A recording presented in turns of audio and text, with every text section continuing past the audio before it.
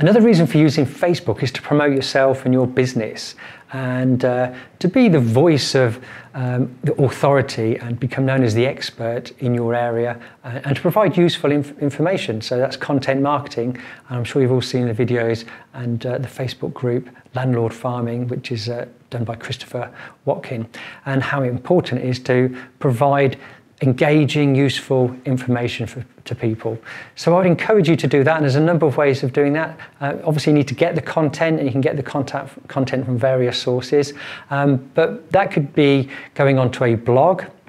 And once you've got the content and it's on a blog, then you can use exactly the same content and make a video. So just read that content. So you could, if you've got a laptop, and you could have the content coming up on the screen and just video yourself reading that content. Because some people do like to read, but others would rather not read it, and they just want to click play and watch the video. And once you've done the video, you can use the audio for that video to make a podcast. And lots of people, listen to podcasts. I do, because you can't watch a video while you're driving along. You can't watch a video when you're in the gym, but it's very easy to listen to a podcast.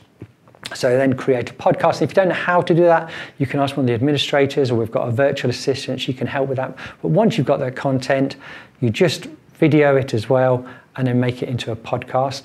And then you can get that content printed, and that can be delivered to properties that are on the market. Then you can make sure that content is distributed in various ways. So you can put it on your YouTube channel, you can put it on Facebook, you can send it out on Twitter, or put it on your LinkedIn profile. But get that content out there in as many different formats as possible. You could even send a press release to a local newspaper, a local radio station. The local radio station might ask you to pop in once a month to do a property market update. So it's really important that you are seen as the expert and authority in that area, and you provide information that's of interest to people locally. And then when they are ready to buy or sell, they'll be giving you a call. So I hope you found that useful.